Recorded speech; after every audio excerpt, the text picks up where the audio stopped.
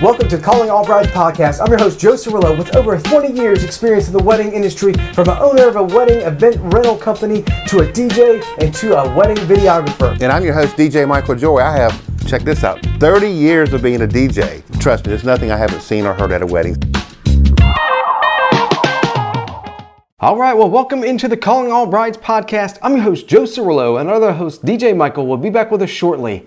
Well, with the average cost of a wedding in 2023 being around $30,000 in the United States, finding ways to save money on your wedding is very important. On today's podcast, we're going to talk about 20 ways to save money on your wedding, but not sacrifice style. Well, let's not waste any time. Let's jump right in.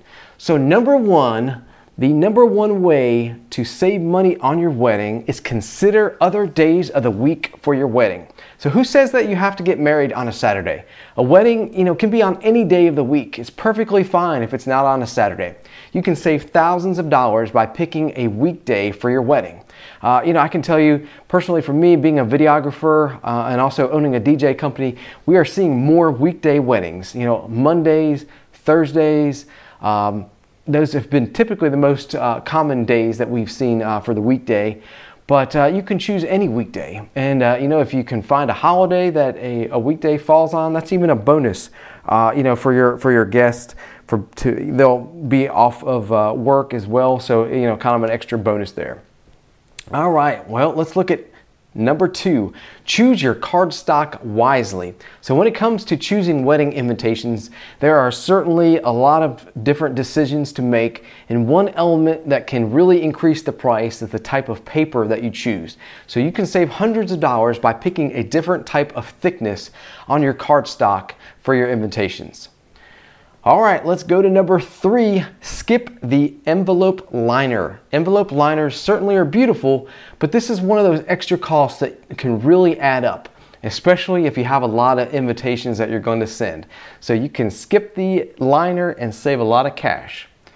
All right, let's take a look at number 4, direct your guests to a wedding website.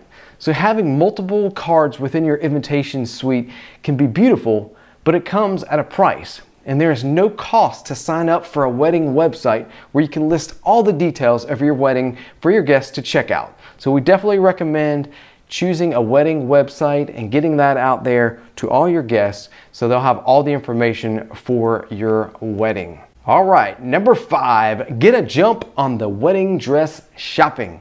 One thing that you may not realize about the wedding dress timeline is rush fees can add up really fast.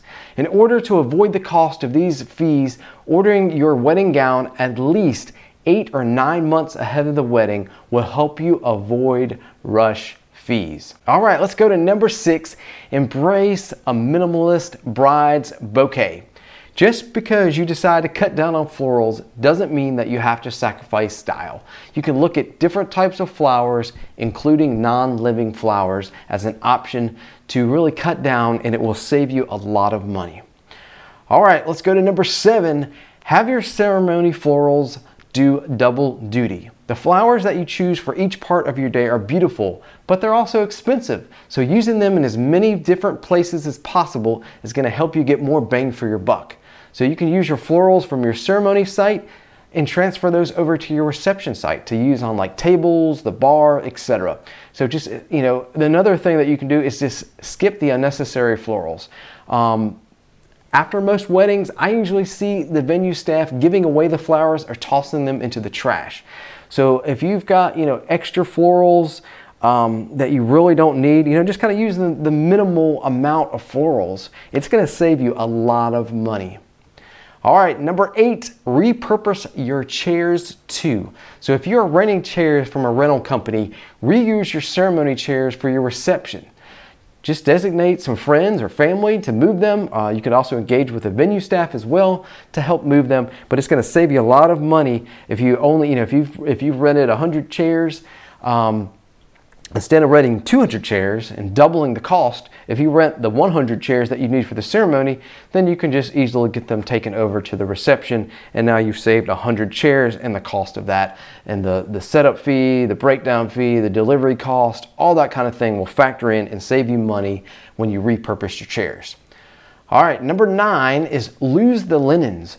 Linens are stunning and they're fancy, but they can add up fast. So instead of renting expensive linens, all you can simply do is put a decorative runner on top of your standard cotton or polyester tablecloth that the venue typically provides. You can save a lot of money doing that. Again, if your venue does not provide any table linens, just go with the basics. The cottons, the polyesters, they're going to save you a lot of money instead of your more fancier linens. All right, number 10, forego the top shelf liquor. So chances are your guests don't need top shelf spirits to enjoy themselves at your wedding celebration. You will save several dollars per drink by avoiding top shelf liquor. All right, number 11, skip the champagne toast and serve the bubbly only at the bar. So instead of passing out glasses of champagne to every guest and having it pre-poured, just have champagne available as an option at the bar. Trust me, you're not gonna have to worry about having extra glasses on hand for the champagne toast, and then you're not gonna have to worry about all these extra bottles of champagne. And not everyone at the wedding anyways is gonna drink champagne. So you might have bought all this extra champagne and then it doesn't get used anyways. So just have it available as an option at the bar. All right, moving on to number 12, remember, not everyone will have late night munchies. So don't feel like you got to go overboard with the late night snack options. You can order late night snack options for about 70% of your head count. Some guests may leave early and others may not want to eat late. Or you can actually cut this option out altogether. I would say on average of the weddings that I attend each year, maybe 20 to 25% have a late night snack. To me personally, it's not something that I think is very necessary, so you can save a lot of money if you cut that out. All right, let's move on to number 13. Ask about package deals and service bundles. Usually you will get a better rate if you have one vendor who can provide multiple services versus having multiple separate vendors that you have to hire. Some examples of that would be a photo and video package, a DJ and a photo booth package. There's all kinds of things that you can combine. So check out with the vendors when you're doing your shopping around. Ask them, do they have multiple services, and do they offer discounts for packages if you combine services? Most vendors are going to combine services if they have them available. They're going to bundle them and they're going to give you a better discounted price. So don't be afraid to ask, and you will definitely save some money there. All right, number 14, opt for a plated meal over a buffet. So it may come to a surprise, but a buffet isn't always more affordable. From a caterer standpoint, there is so much more volume required for a buffet or for stations. However, if you serve a plated meal, everything is calculated ahead of time. Thus, there's less waste.